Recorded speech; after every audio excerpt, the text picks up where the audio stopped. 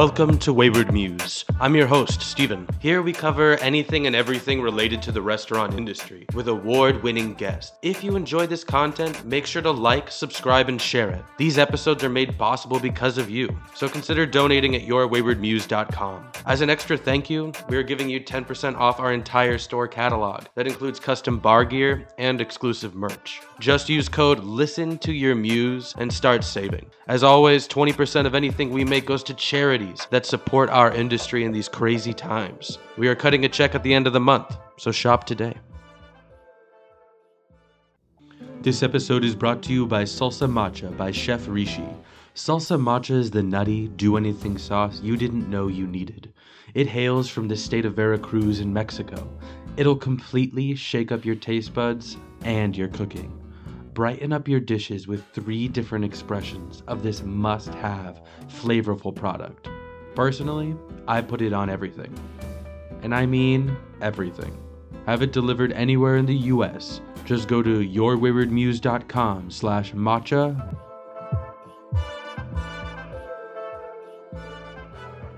Hello and welcome to the Wayward Muse podcast. I'm sitting with the National Ambassador for Abasolo Whiskey, Cesar Sandoval. Cesar, how are you doing? Very well. Thank you for having me.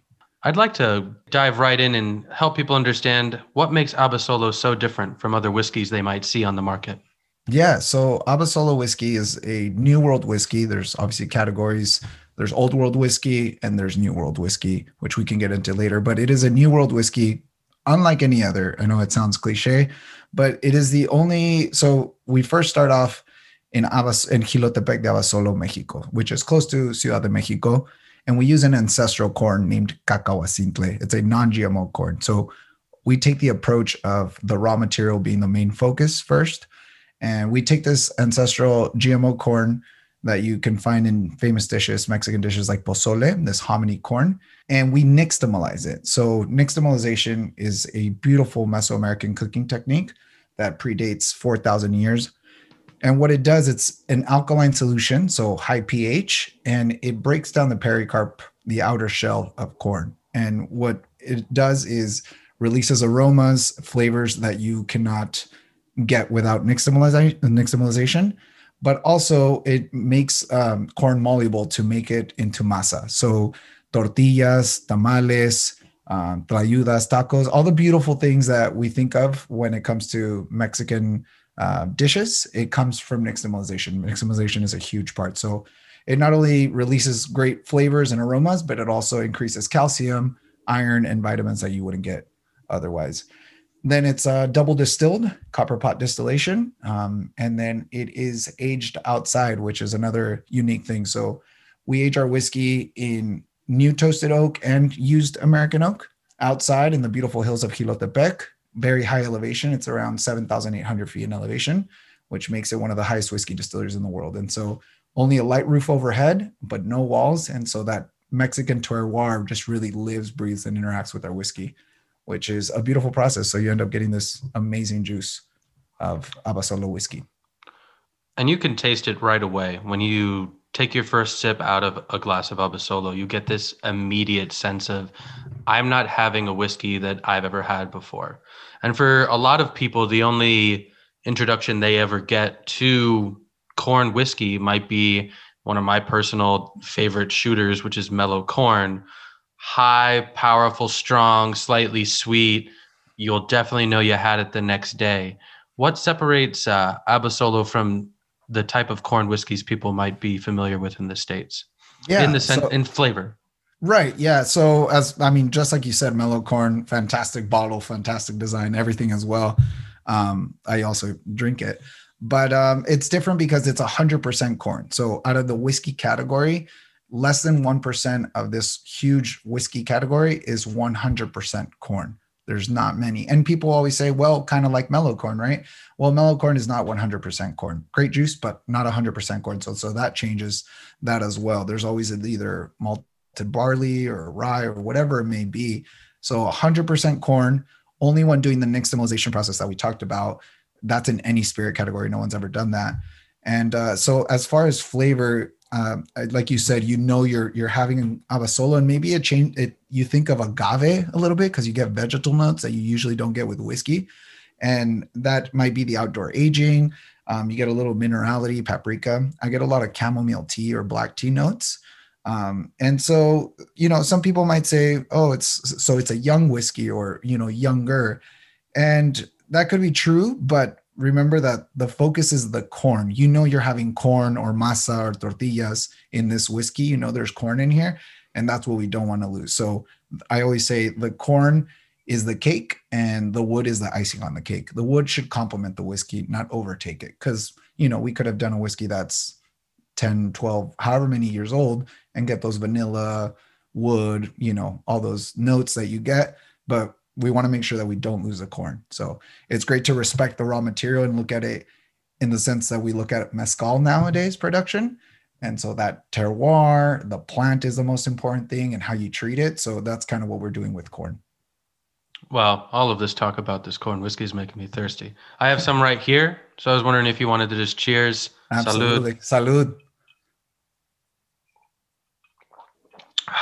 I forgot how good this stuff is. Oh, yeah. I think one of the great things about this whiskey is the applications it can have in cocktails. I've seen it played around with two different ways. I used it in a dessert style drink in which I added sweetened condensed milk and cacao from Chihuahua to create a literally chocolate milk style beverage. The corn just added this like suppleness to the drink that I really wasn't expecting. I was trying to find the right whiskey for it. And then we had just done a recent Abasolo tasting and I was like, oh, this will add a depth of flavor to it. So pair that with a little bit of Amaro and it was one of the best dessert drinks I've had. Awesome. I've also used it in a Mulatto Manhattan. Mulatto is a style of chili. And then I had Averna. So Mulatto chili syrup, Averna, and then this created a beautiful style of slightly spiced Manhattan. Ratio on that was 2 half. And I think that it just shows the versatility of your spirit, that it can play in so many different ways, as well as just being enjoyed. I personally have, cheap ice tray ice and Abasolo whiskey, and I'm a happy guy over here in Chicago. Nice. Yeah, dude, that Manhattan variation sounds fantastic. It's like a mole negro Manhattan, just because you have the Averna, like a black Manhattan, but the chiles. That sounds delicious. I'm going to have to steal that name from you. But all right. Do it. Well, let's put it in a book. Let's do it. Well, Cesar, now that we understand the spirit, let's understand a little bit more about you. You're based in San Diego and have had a pretty storied career there. Could you walk us through your journey from being a San Diego bartender to becoming the national ambassador for Abasolo whiskey? Yeah, of course. So my whole family is from Ciudad Juarez, which is the border town of El Paso, Texas. So I was born in El Paso, Texas, but came at a young age to San Diego. So I consider myself Tejano, but also San Diegan. And I was saving money to buy a drum set. I'm a musician. And so I needed a job to obviously get some money. And my first job was Chili's. So a very, sophisticated restaurant called Chili's. And I started there as a host. And so once I took that job, I kind of never looked back. I fell in love immediately. And I think it started prior because my family and I, we used to cook.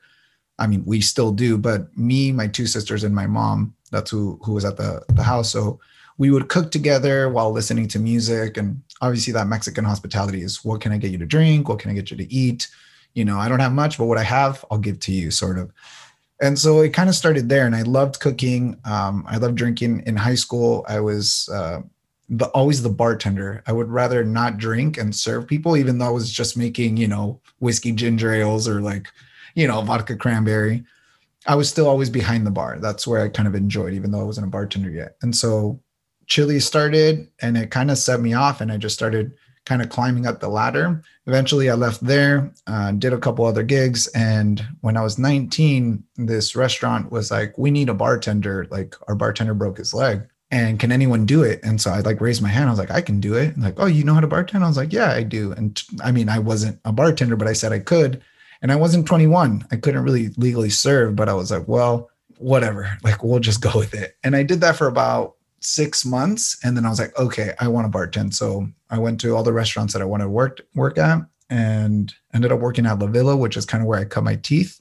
And then that kind of noticed by a very good bartender here in San Diego called Adam Lockridge. And he kind of noticed what I was doing. And he's like, hey, I have a project that I'm launching with a couple people and I want you to be part of it. So eventually he took me under his wing. And that's kind of really where not only the craft, but then the rules of hospitality, like the customer is not always right, but he has the right to be, like he's paying for that right. Like, and so sometimes I'd be like, but that's wrong. And he's like, hey, you know what? They have the right to be, just let it go. It's like, no, nothing like that. So Adam really took care of me and taught me a lot of things, classics, moderns, how to build cocktails. And that's kind of where it took off.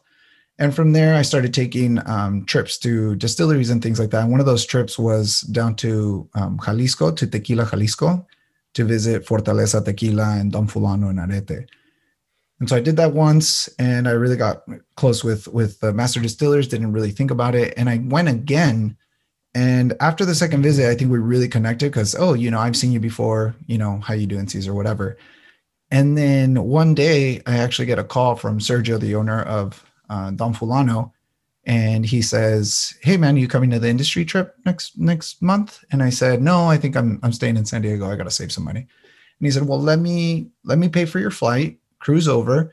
And I'm just thinking about an opportunity of maybe working with us. And so we did, we go to the distillery, there's people there. And I thought I was just also a guest. And so as he's giving his little presentation to the group that's visiting, he says, Caesar's going to give you a tour of the distillery. And, if he doesn't know anything, no worries. I'll be here waiting for you guys. Just come back and let me know if you have any questions. So he put me on the spot right there and then. And I did already kind of know the distillery, but, I hadn't got in depth. So did the tour. Everyone liked it. I was nervous and came back and he was asking like, how's he doing? Oh, he did great. Like, that was so amazing. Thank you so much. Thank you so much. So from there on, I started working for Don Fulano as an ambassador for them. Helped out Fortaleza, helped out Arete, just the small craft. And that's really where I fell in love with agave spirits in general, but also being an advocate and being a brand ambassador. So did that. And while doing that, I got asked to open a new restaurant, which was at the time El Dandy. There was two Michelin star chefs, Antonio Abruzzino and Luca Abruzzino, who were opening El Dandy in San Diego, first of its kind in San Diego. And they asked me if I could be the bar manager or bar director. And so a little nervous because I had never done anything Michelin star or anything to that caliber. And once I got there, then they're like, okay, well, you're going to design the bar. And I was like, wait, design the bar? And they're like, yeah, you're going to work with our architect and our designer, and you're going to tell them what you need. And so I was like, all right, well, this is another challenge that I had never, I thought I was just going to build cocktails and kind of, run that program, but to design a bar, because it was just a blank slate, it's just cement, that was a huge challenge. So started investigating, started looking at whatever it was, YouTube videos or architect design books or whatever it may be. So that in itself took us about 11 months to design a bar. And yeah, I mean, it worked out. It was fantastic. Unfortunately, COVID happened, a year after we opened. And so we kind of had to stop that process. And, the chefs got stuck in Italy because of COVID. And throughout that process, I got reached out through Camille, known as La Loba. And she reached out to me and she says, hey, I know you're working at El Dandy. I know you work for Don Fulano Tequila. I just wanted to check because we're launching a couple new products. I'm wondering if you're interested. And I was like, yeah, let's meet up. After we meet up through Skype and all that good stuff, we ended up talking and the more I researched Casa Lumbre, which is the company that makes Abasolo and Ixta, that is when I was thinking this might be the right fit. And so as Camille and I started talking, I didn't see any bottle design. I didn't know anything except for it was Dr. Ivan Saldaña was a master distiller, which he created Ancho Reyes and Montelobos, which two products I really love. It was field to bottle mentality. Ethos was great. Work, the whole environment. And yeah, after researching that, they researched me. We had maybe 3 or 4 meetings. And then I said, well, everything looks great. I just need to taste this juice. So I tasted Abasolo, not in the bottle. It was just out of a plastic bottle. And I fell in love with it immediately. I was like, this is whiskey? And they're like, yeah, this is whiskey. And I'm like, how, why? I started asking about the corn and the process.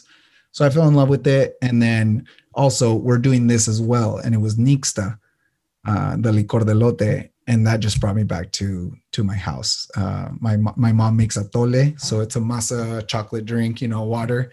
And so nostalgia just hit me. It was just Mexico. It was perfect for me. I just felt like I was in love with the product, and I'll never sell anything that I don't love. That's just who I am. I don't care what the price of the money is. I have to love it personally. So yeah, that's how I ended up here at Abasolo and Nix as the national ambassador. But yeah, there's been a lot of ups and a lot of challenges, but it's been great to grow and learn and be here now. Well, thank you for sharing your story. I think a lot of people can relate to that journey. My first restaurant wasn't a restaurant. I worked at Burger King. So that was where my journey began.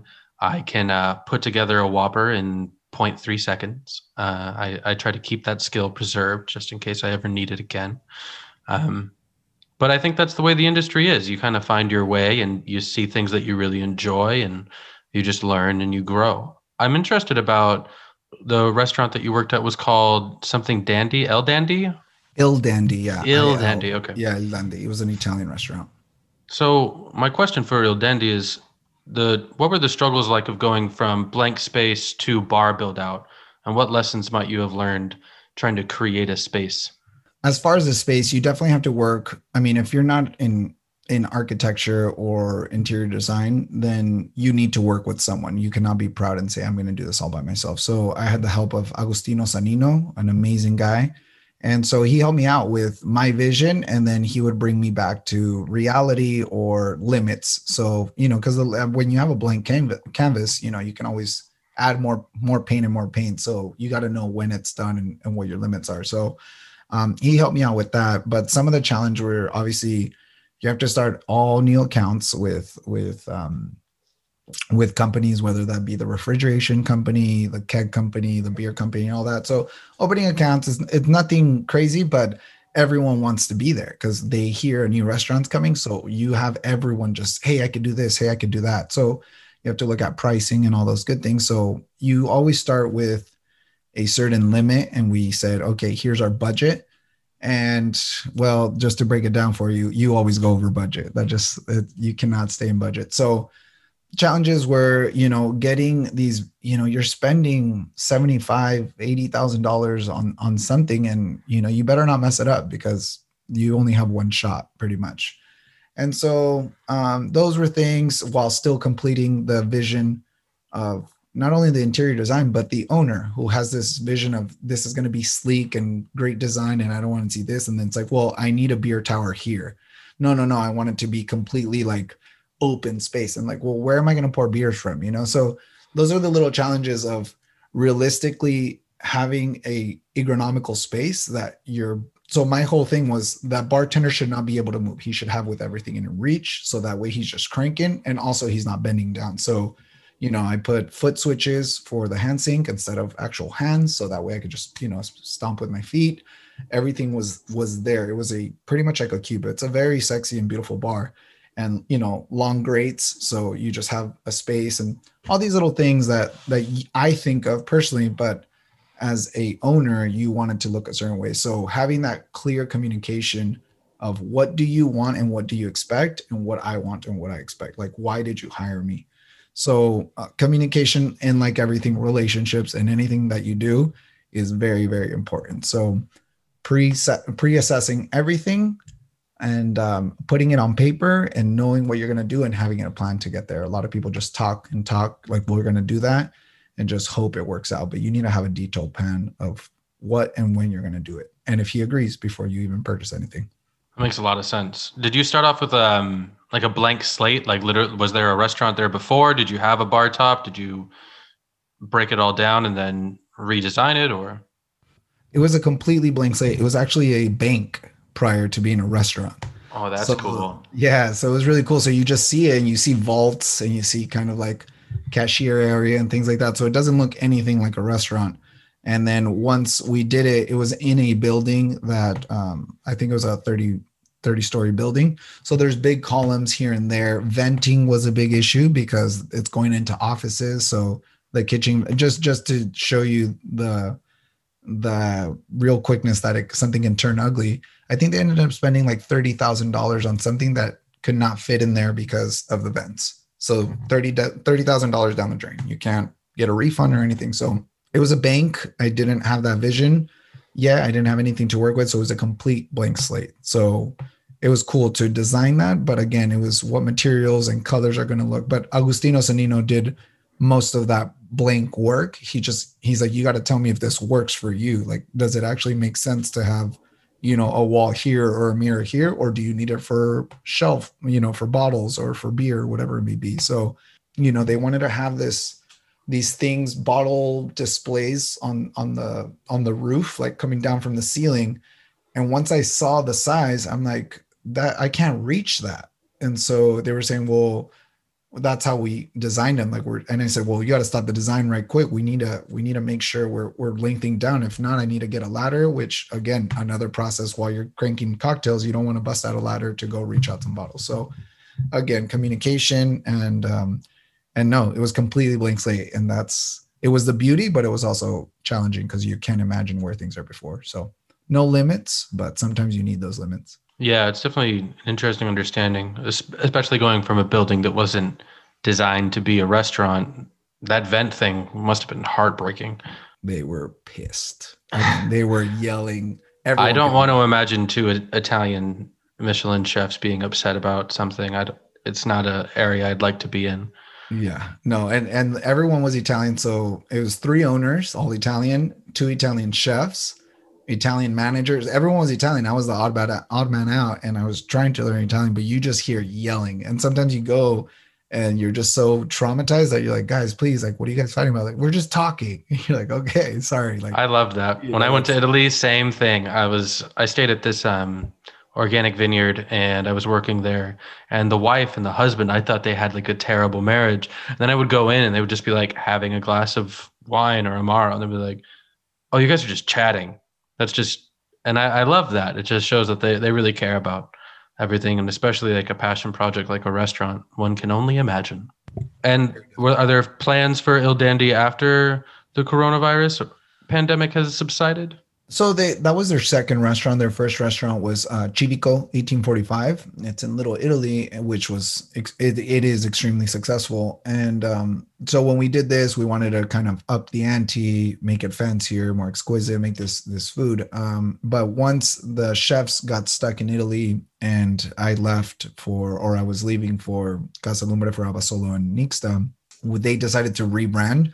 And so COVID happened, everyone gets furloughed and all those things. And so they rebranded to Civico by the park. So it's the same concept in Little Italy, but now it's in Bankers Hill, which works out because they knew, and they said it, we can't call this Il Dandy if the chefs aren't here. Like, this is the vision of the chefs as well. So they rebranded to Civico, and it works great. And they're having, I think, much success. They just opened back up on Friday. So I wish them nothing but the best. And I still stay in contact with Dario. We ride motorcycles together pretty much every Sunday. So, great relationship. And again, one of those things, not only communication, but I always tell everyone, don't burn bridges, which a lot of bartenders were used to doing, just because it's so easy to just quit a job and find another, and in regular time. So not burning bridges is always a good thing. When I left to work for Abasolo and Nixta, I gave them, I think it was a 2-month notice. I said, let's train someone and make sure everything's going good. But obviously COVID happened, and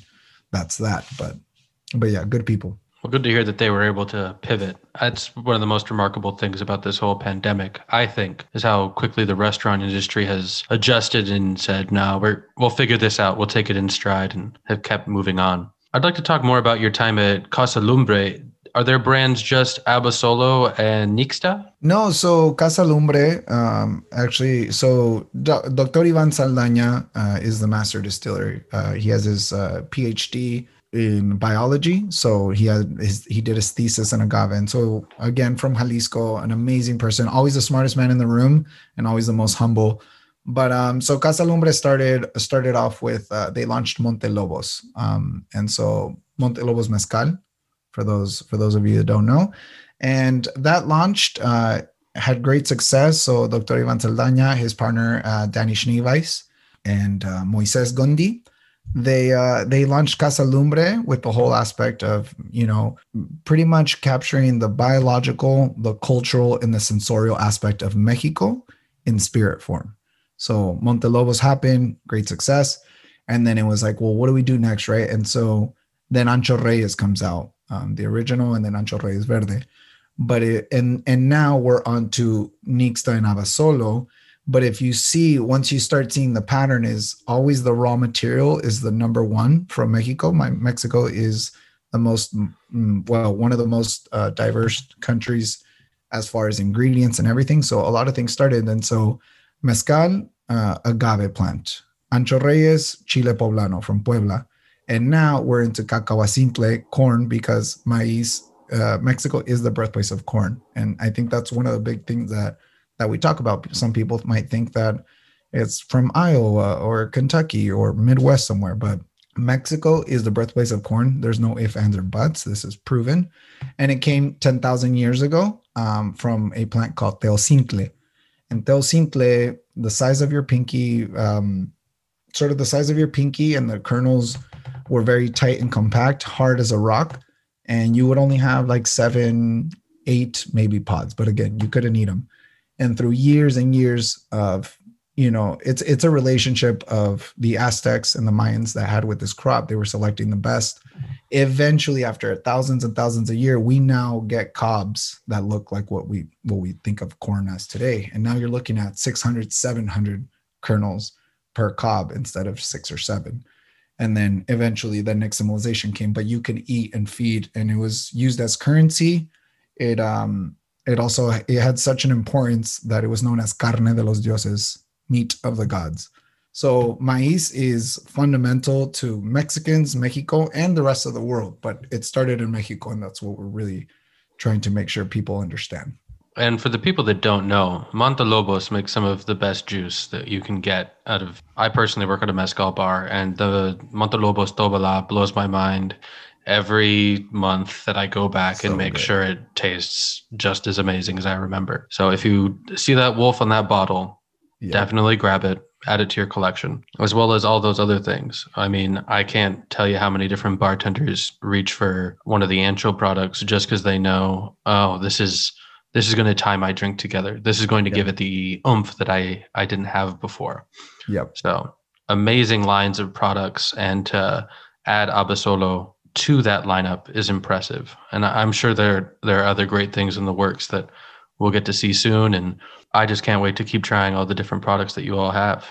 Awesome, man. Thank you. Yeah, I agree. Great company, great leaders. And I've already, in this short span that I've been with them, I've been growing a lot and learning a ton. So I'm very thankful to be here. Abasolo also has a great relationship with the farmers, I would take it, since you guys are so close and terroir-driven product. Exactly. Yeah. So we're one of the rare ones where we don't have any like intermediaries or middlemen, because what happens is usually the middleman probably does the least amount of work and is getting the most money. And so the farmers aren't getting enough money. So what we did is we have zero middlemen. We work directly with our farmers. So our farmer, Juan Carlos Carmona, he is now the 5th generation farmer. And so they've had that farm not only for a long time, but before that, it was his dad. And before that, it was his dad. So it's been in the family for hundreds of years. And that's what they do. I guess they didn't choose that profession. They were born into it. And now Juan Carlos Carmona and his wife, they're about to have a beautiful little daughter, and she will now be the 6th generation, la reina del maíz. So it's a thing. They take great care of their crops. We've been out there. They're only growing maíz and this cacahuacintle because it grows in Nevado de Toluca, Calimaya. That is where cacahuacintle grows. So Cacao Simple only grows above 6,500 feet in elevation, and that's why it does so well there. So again, non-GMO, they're not adding any chemicals to it or anything like that. And it's all locals working for this company and for this corn. So they get financed a year ahead of time, actually, as well, just to make sure that they're being good. And so everything is about not only sustainability, but for the corn, but sustainability for our farmers. And so those are the most important people in to making Abasolo, honestly. Without them, we wouldn't have it. So, they also produce Cacao Simple corn. Well, they used to for pozole, but once whiskey came out, they started producing for us. Well, it's great to hear that you have a product that's sustainable as well and have a great relationship with those that create it. So the question I ask almost every guest that I've had on the podcast is, given the year that we've had, what about the industry do you think we should change? And what do you think we should preserve? What we should preserve is the hospitality, exactly. So being happy to be there, cooking delicious food. People always tell me, do you think, restaurants and the hospitality industry will survive now that everyone is learning how to cook, learning how to make drinks at home? At the end of the day, yes, you go to a restaurant to be served because of the hospitality of that service that people provide. People want to be served and all that. So we need to make sure we keep our chins up, that hospitality initiative, that the guest always comes first. The food can be mediocre. The drinks can be okay.